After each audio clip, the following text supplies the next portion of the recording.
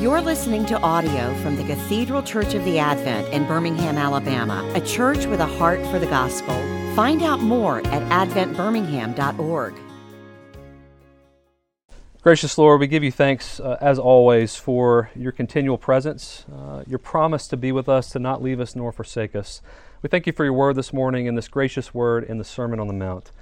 May it lift our hearts this morning, may it increase our faith, and may it ultimately, Lord, draw us closer to you. In Christ's name we pray. Amen. Well, friends, this is the penultimate week in our kind of cursory glance at the Sermon on the Mount. As I've mentioned several weeks in a row, you really can't, am I speaking loudly enough for those of you back there? You really can't do the Sermon on the Mount in 5 weeks, much less 30 weeks. And so we've been selective. I've been able to talk at length about a few passages, but really we just can't do the whole thing justice in a little over a month. But in any case, last week we looked at the Lord's Prayer. And of course, the Lord's Prayer is elemental. I mean, we've known it since we were little. And yet I think we have to look at it with fresh eyes each time we pray it, each time we study it. This morning we're going to be looking at the end of chapter 6 here. Oh, mercy. I think the Lord just loves me struggling.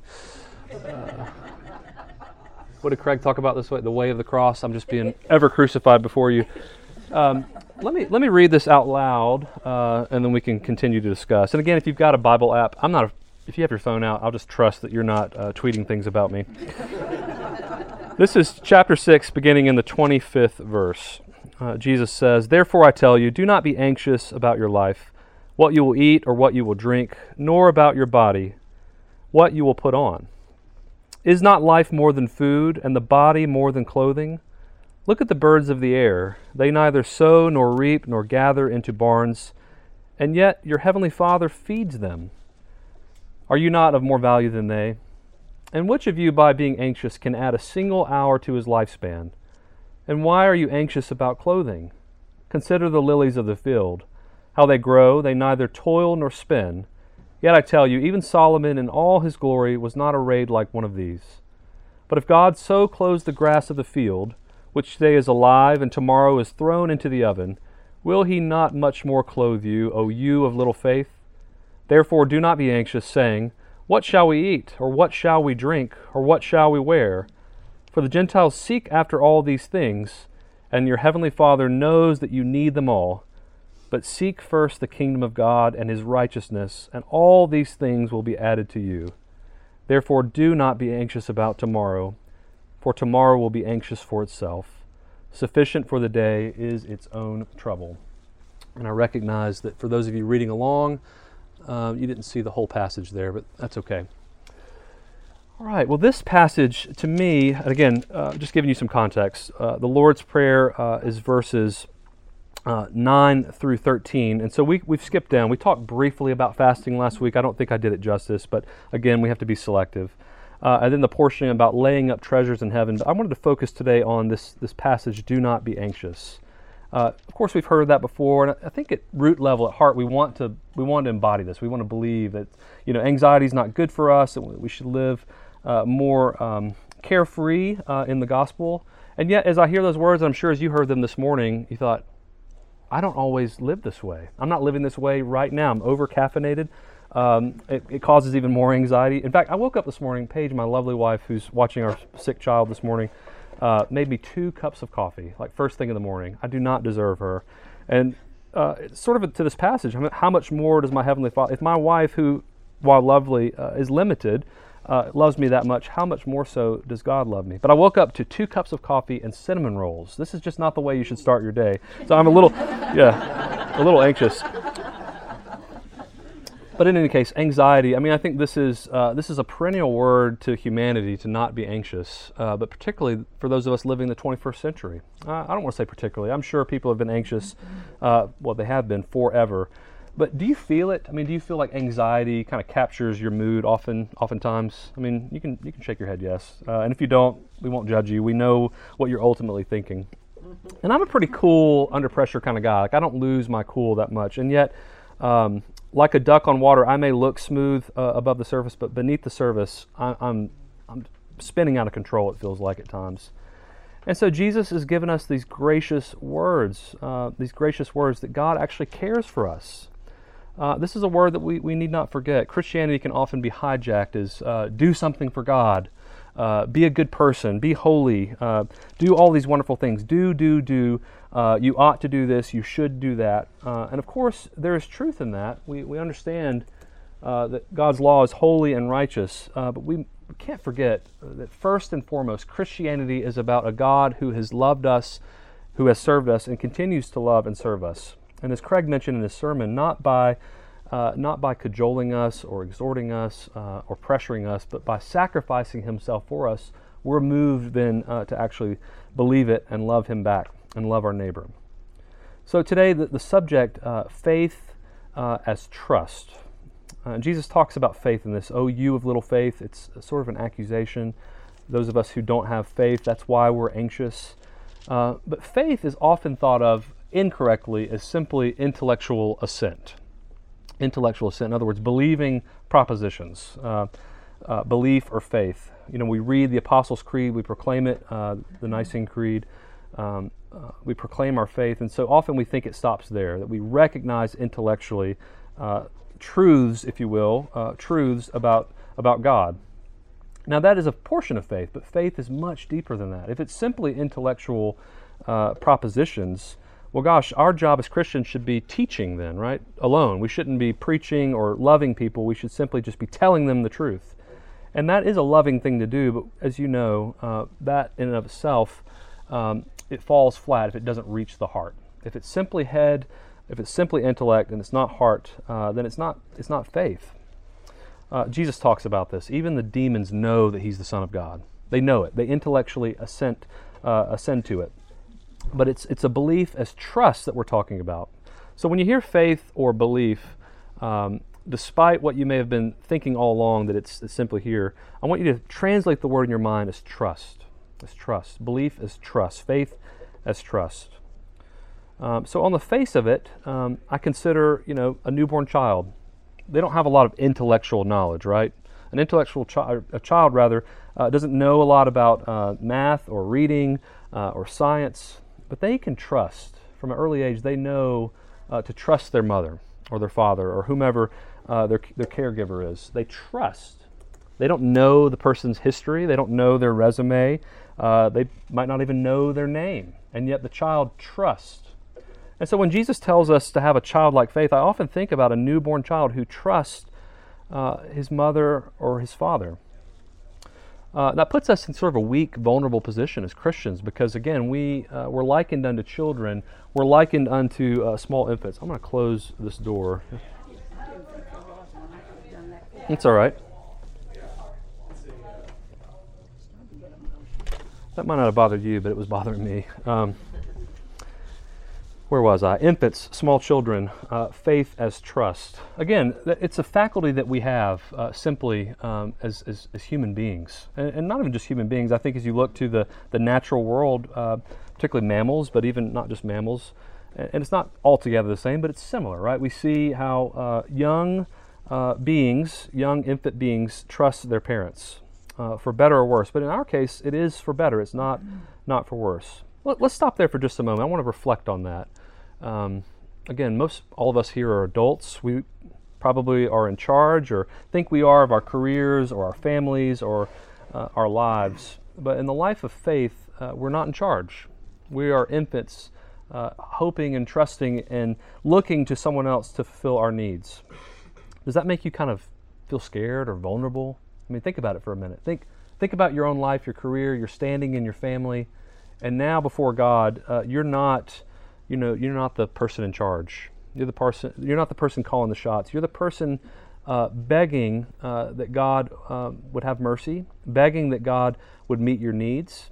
And we need not beg. He's not requiring that of us, but that's where we are. That's where we are. So when we read this verse, again, it recalibrates who we are. We consider things, elemental needs, things like food and clothing. What can we add to that list? What we talked about last week when Jesus said, "Give us this day our daily bread," these elemental needs. What can we add to that list besides food and clothing that's mentioned here? Peace, yeah. Just simply being at peace. That's pretty elemental. Sight? Yeah, just our bodily senses, yeah. I didn't make my eyes.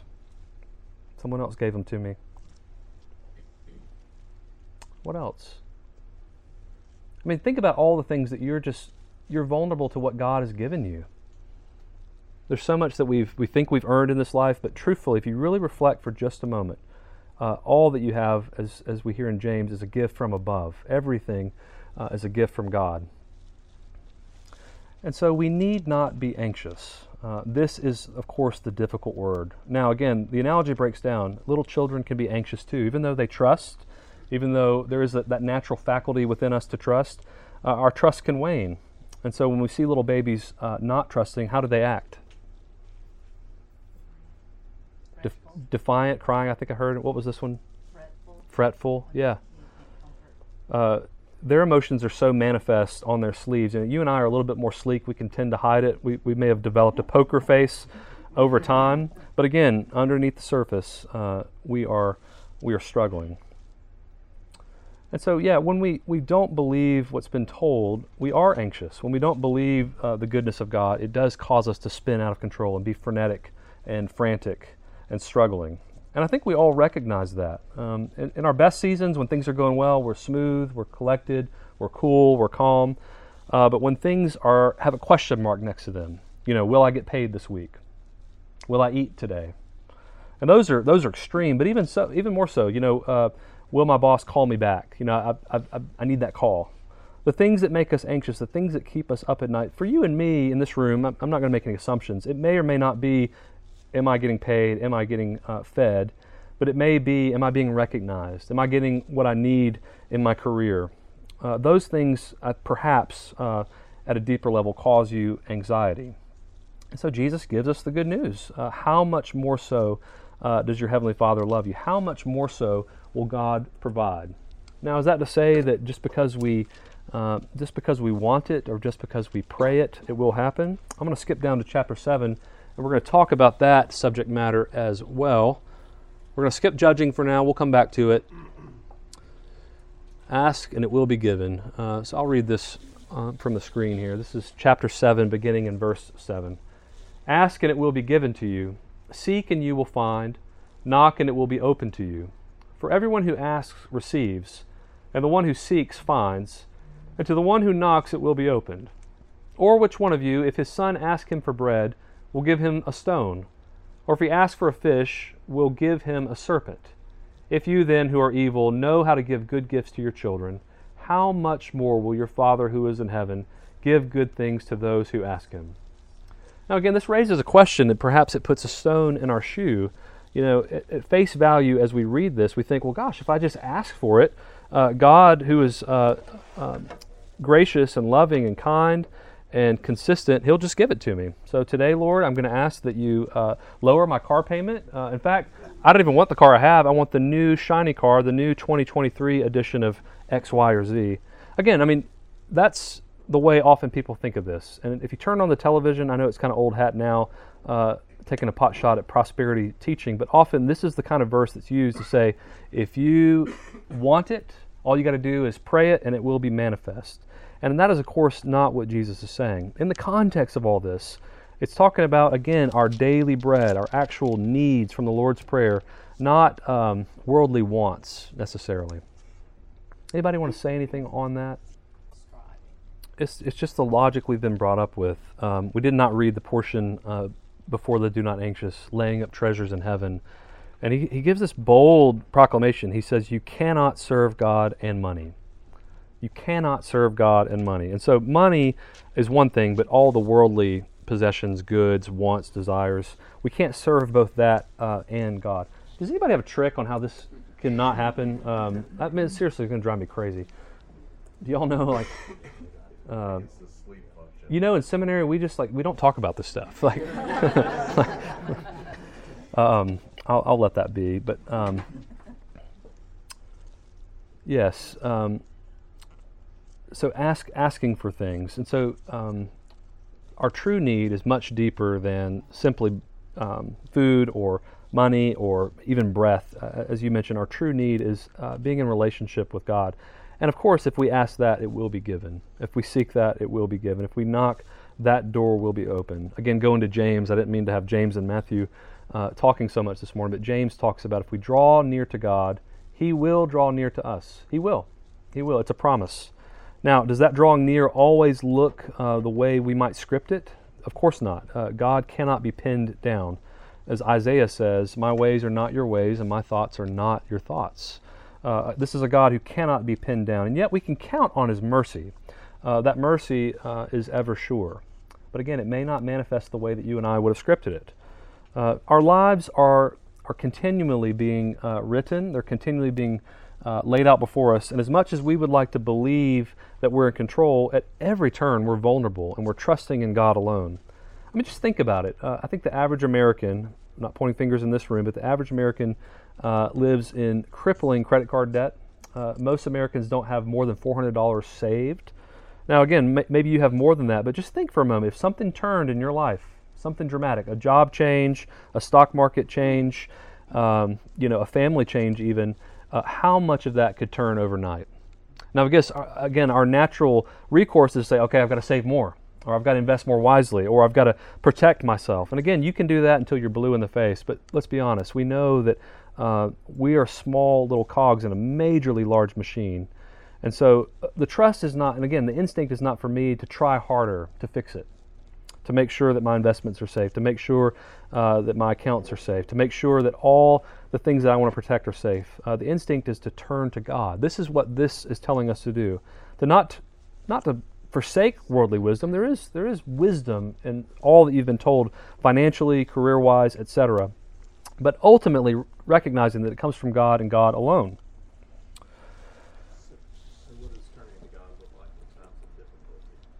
Yeah, again, there's no script. The question is, what does it look like to turn to God in times of difficulty? The truth is, Ellis, in your question even, we often don't even turn to God until it's difficult.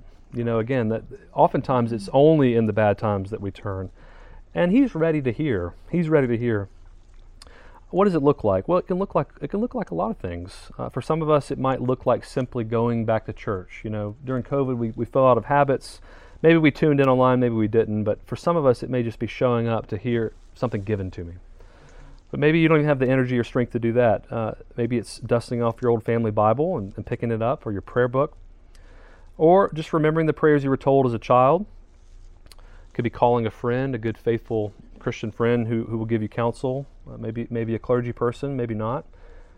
It can look a lot of different ways, but the question itself, when things go bad, how do I turn to God? It almost assumes that we haven't turned to God when it's good. And again, that reshapes us right there. Like, where are we turning in the good times? Again, we live in a culture that is so instantaneous. Everything that we want, you click a button. But imagine living in the times of the Bible, an agrarian society. You're literally at the mercy of the rain and the crops. What is going on above us? Again, we're so vulnerable to the forces around us.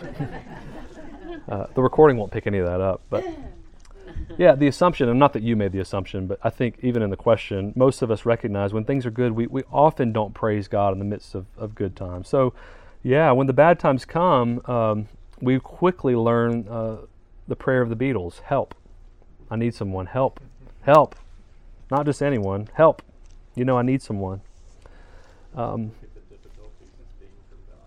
What's that? Do we look at the difficulties as being from God? Is that a way to? Yeah, that's. I think. Faith or trust sometimes. Again, that's a question.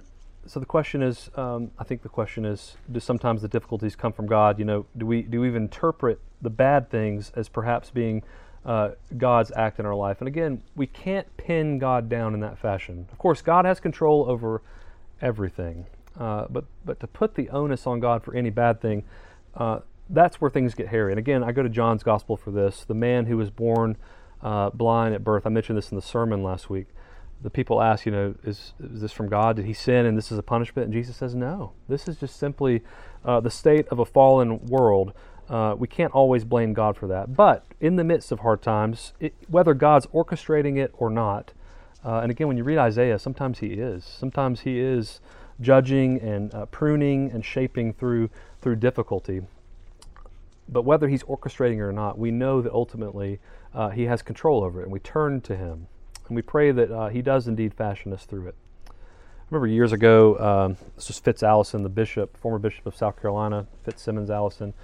He was at a seminary setting. I think it was Trinity Seminary where Ben went, Ben DeHart. And someone was praying in chapel, "Prune us, Lord, prune us." And Fitz said, "Stop praying that. Like, you do not pray for that, because you might get for what you ask for. Yeah, ask and you may receive."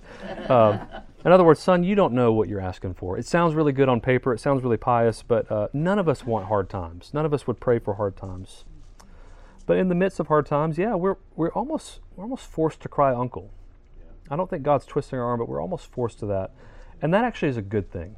That actually is a good thing. None of us want difficulty, but, and this is that picture of Law and Gospel I gave you a few weeks ago. I'm not going to waste my time pulling it up, but that diptych by Lucas Cranach, the difficulties of sin and death and the law, sometimes they do twist our arms so that we finally can see God. We can finally hear His Word. We have to be humbled. There's a wise Lutheran saying that preaching or proclaiming God's Word is to afflict the comfortable and to comfort the afflicted. It's a twofold thing. You have to be afflicted first in order to be comforted. And you don't have to look far to know we're all afflicted. I look out, not anyone particular. I'm looking at myself, looking at my own navel here, and the cross is put upon us. We don't have to take up our cross and follow Jesus. The cross is put upon us. We don't have to go find trials and tribulations. They're here. They're here. And each one of us have varied experiences in childhood and growing up and coming to age and what kind of life we live now. But who among us can say they've had no troubles whatsoever? That cross has been placed upon us. And so, again, in the midst of all that, it's easy for you to say, Jesus, don't be anxious. Don't be anxious. And yet, the promise is there. Sufficient for the day is its own trouble. God is meeting every need in the midst of our trouble. Again, it goes back to Craig Smalley's sermon this morning, that the light before us, it may not give us the whole destination in light, the headlights in the car analogy. Maybe we can only see a few feet in front of us, but that's enough. And that drives us each step to go further and further. And eventually we make it to our destination. So maybe we didn't have the whole map laid out before us. Maybe we didn't take the turns that we thought we should have taken. Lord, go this way. But He knows the way, and He's showing us the way step by step.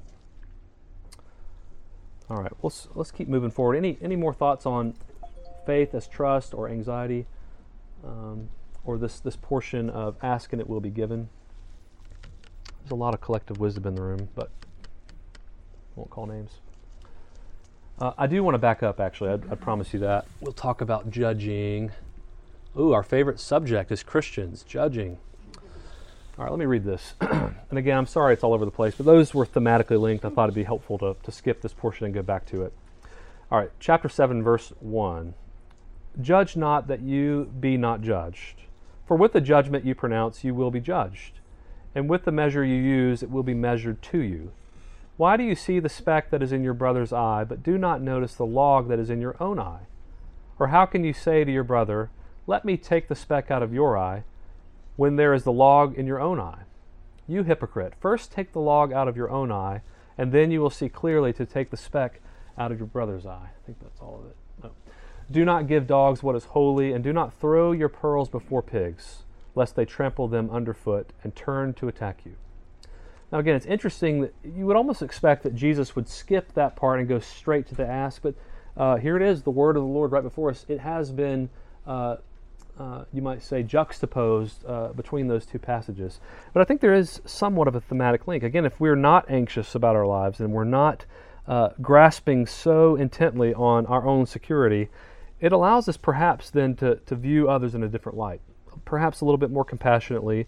If we're not so focused on ourselves and our needs and perhaps wants, then maybe compassionately we can start to look out on the world. Again, when we've been forgiven, as we prayed in the Lord's Prayer, forgive us our trespasses as we forgive those who trespass against us.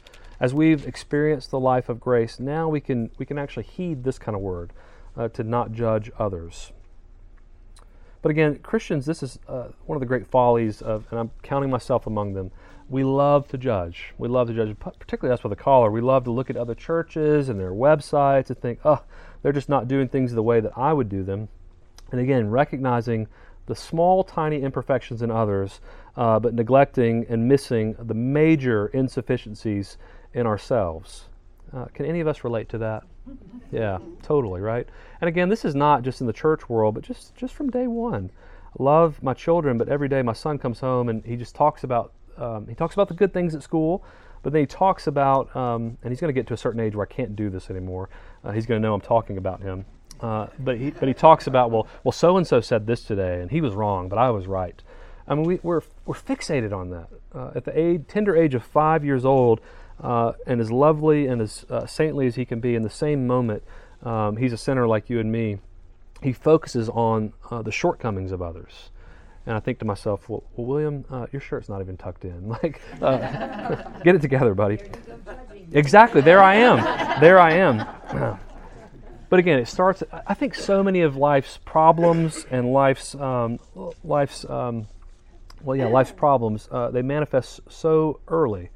And again, we like to think we're grown and mature and got things figured out, but our problems are identical to the 5-year-olds. They look a little bit different in the way they're dressed up. I don't know how much more I could say about this. I kind of want to hear what you have to say about judging. I think it's pretty clear. Use that expression, comfort the afflicted and afflict the comfortable. One thing for God to afflict the comfortable, but if we do it, aren't we judging? Yeah, that's a good thought. And again, I was talking in the context of preaching, but preaching doesn't have to be so formal, what a clergy person or someone who does from the pulpit. But you're right, we got to walk that very gently because we might think it's our job to go out and afflict others. And again, people are already afflicted. They already know they're afflicted. We just got to help them be honest with themselves. And I think this is where, I go to AA all the time, not personally, but I go to the wisdom of AA. When you go to a 12-step group or something like that, it's a broad recognition that everyone's suffering and in trouble and in need of greater power. You don't need someone pointing the finger when you're already pointing 4 fingers at yourself. I'm trying to get to the root of your question, though. You're saying it's God's job, not our job. And yeah, I would agree. In a similar fashion, it's God's job to comfort. It's not our job, per se. We are doing God's work when we preach the Word. And we don't have control over what it might do. Today it may afflict, tomorrow it may comfort, or vice versa. That's ultimately in the Holy Spirit's hands. But to your point, and I know I'm all over the place, to your point, I do think we focus on the comfort more because at base level we're all already afflicted. We're not all already comforted, at least not by God's grace. We're comforted perhaps in a false sense by worldly security. I don't know if I answered your question in any meaningful, substantive way. You want to follow up? That just the afflict the comfortable part seems to that expression seems to have been abused a lot. Yeah. Well, in the church's history, it has been. Right, in and out of the church. Yeah. Yeah, and again, that goes back to this. I mean, we love seeing the log in other people's eyes. We love to afflict those people. The speck, neglecting our own. And I think this is where the church has a duty to preach the gospel to itself. If we are so focused on fixing others, not recognizing that we ourselves need to be fixed as well, then it does become a mission to simply afflict others, and that's problematic. Over here. It just reminds me of the passage of the woman caught in adultery, and everyone's ready to stone her, and Jesus says, Perfect. Let the person without any sin cast the first stone, and she doesn't get stoned. Yeah. Yeah, whereas the law would say, stone her, do it. But then Jesus says, well, who's going to do it? Who's worthy to execute that judgment? And of course, they back down. They recognize, he's got them caught in the catch-22. I have a cousin who says catch-2020, and it's like stuck with me. Catch-22. You don't know how embarrassing that was for me. He's caught them because on the one hand, they want to follow the law. They want to follow the word, as it were, but recognizing that no one's worthy of that. No one's worthy of that. And that's where, for Christians, the law does its work not in our hands. It does its work on us. We don't wield the law. The law does work on us. I think that's a great answer, though, to Frank's question, Frank's concern. Yet none of us are worthy to cast the first stone. And so when we're afflicting the comfortable, it's not we doing that, it's God's word doing that. And we don't have control over that. But Jay, I think we do that, and we think we have control over it. And we do. No, we do. That's our modus operandi. Like, whacking them with the truth, thinking we know what's best. and that's why this text is so important, because it tells us we've got a log in our own eye. Yeah. We need not be pointing the speck out. We're not trusting when we're judging. It goes back to trust, and that's the context here. It goes back to trust. So when we're trying to afflict, and that's all we care about, we're not trusting the gospel in our own lives. We haven't heard it in our own context, in our own life. And while we're working this out, we can figure that out. But in the moment, who tells themselves that? Like, I'm not a good Christian. I'm afflicting others. In the moment, it feels right. It feels good. It's a righteous anger sometimes even, although most of the time it's not. Yeah, this is the Holy Spirit's work. And trust is the Holy Spirit's work. Faith is as well. Again, we can't conjure this up in us. It's a gift. That's why when we baptize, whether an adult or a child, and the words are, "You are sealed by the Holy Spirit and marked as Christ's own forever." It's not our work. It's not our work. And even as we come to an age, if we were baptized as an infant, where we can proclaim what we believe, what we intellectually believe, it's a gift from the very start. It's the Holy Spirit's gift in us. And I know that's like an easy out for the preacher, like, oh, we don't have to do anything. God will do it. But totally, that's exactly what it is. And anyone who believes otherwise is stepping on the wrong foot, I think, stepping on the wrong path of believing my agency, my control, my demand, and that's just simply not the life of faith. It's not Christianity in its purest form. It's not the gospel. Yeah, so Ellis mentioned the parable of the prodigal son, what some people call the parable of the prodigal father, because it's actually the father who's, in some sense, prodigal or wasteful, because he's the one who gives away his inheritance to the son, and then on top of that, throws this lavish party. And we talked about this last week, actually. Funny enough, it's a perennial parable that answers this question about who's righteous. And again, the answer is none of us except for God alone. And God's the one who interrupts the younger brother as he's confessing and says, "Forget it. I've already forgiven you. Come on in. I'm gonna give you the calf and the big feast, and we're gonna have a party." But it's the older brother in the story who has his arms folded in the corner, and again, he's recognized the log in the younger brother. The speck. Why do I keep saying that? The speck, but not seeing his own log. And again, Jesus addresses that parable. He's talking.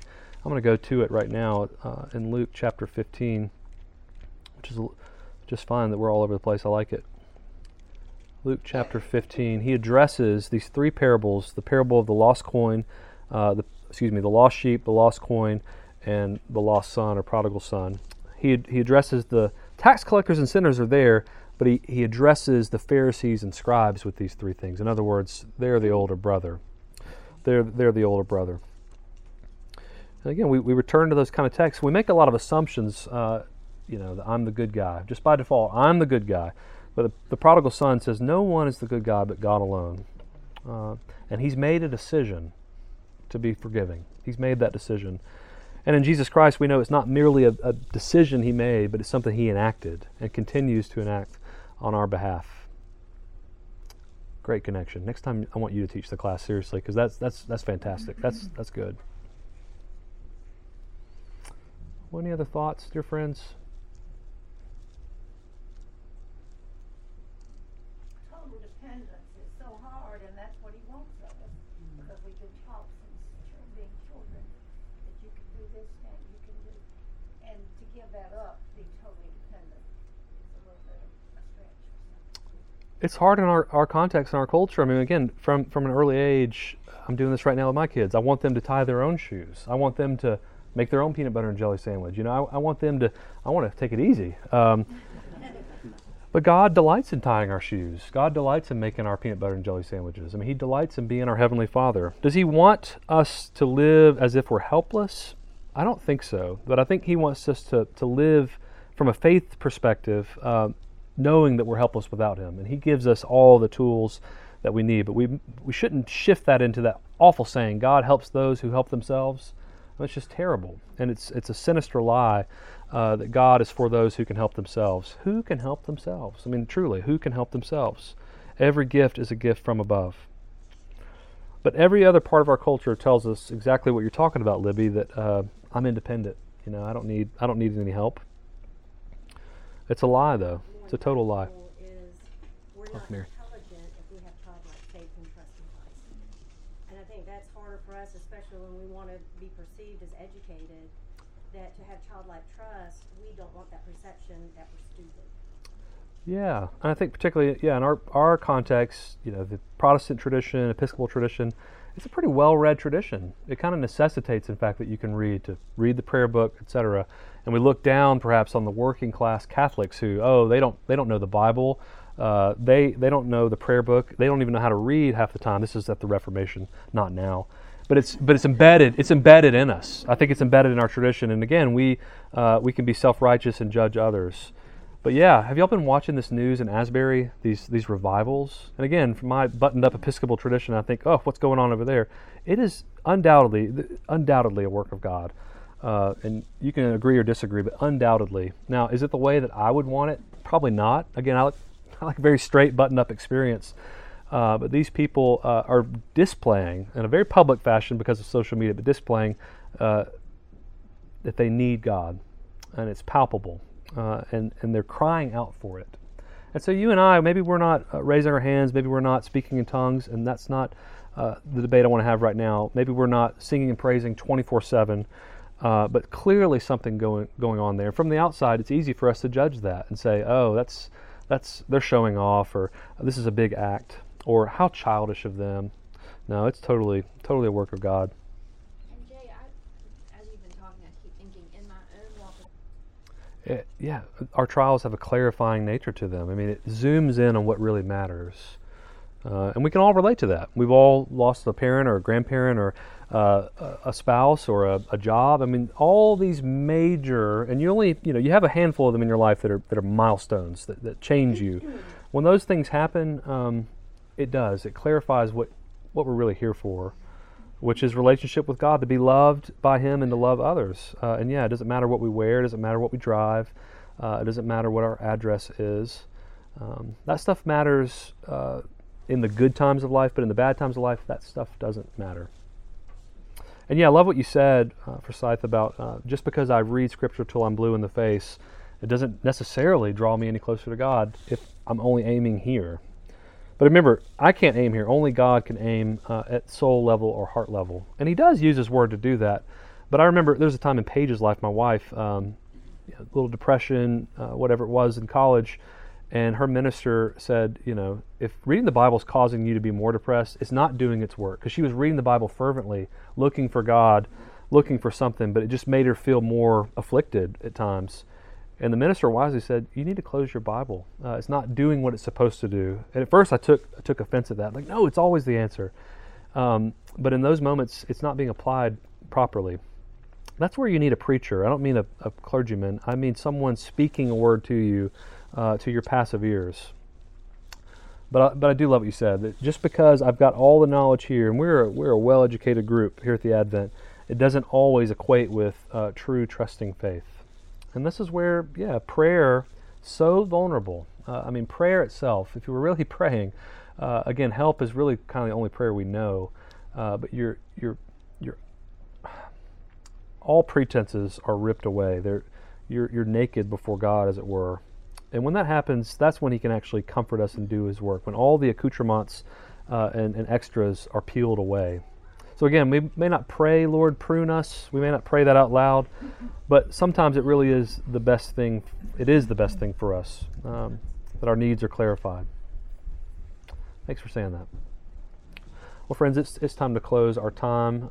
Let's close in prayer, and we'll be dismissed. God, we thank You for this word, that You are meeting every need of ours. We need not be anxious. And Lord, as we are, we will be anxious. We ask that You would comfort us in our anxiety, in our affliction, in our difficulties, showcasing who You really are in Jesus Christ, the God who gives Himself for us, the God not who takes, but the God who gives. And so give us faith even now. In Christ's name, amen. You've been listening to audio from the Cathedral Church of the Advent. If you live in Birmingham or find yourself visiting, we hope you'll join us for one of our Sunday services. Find out more at adventbirmingham.org.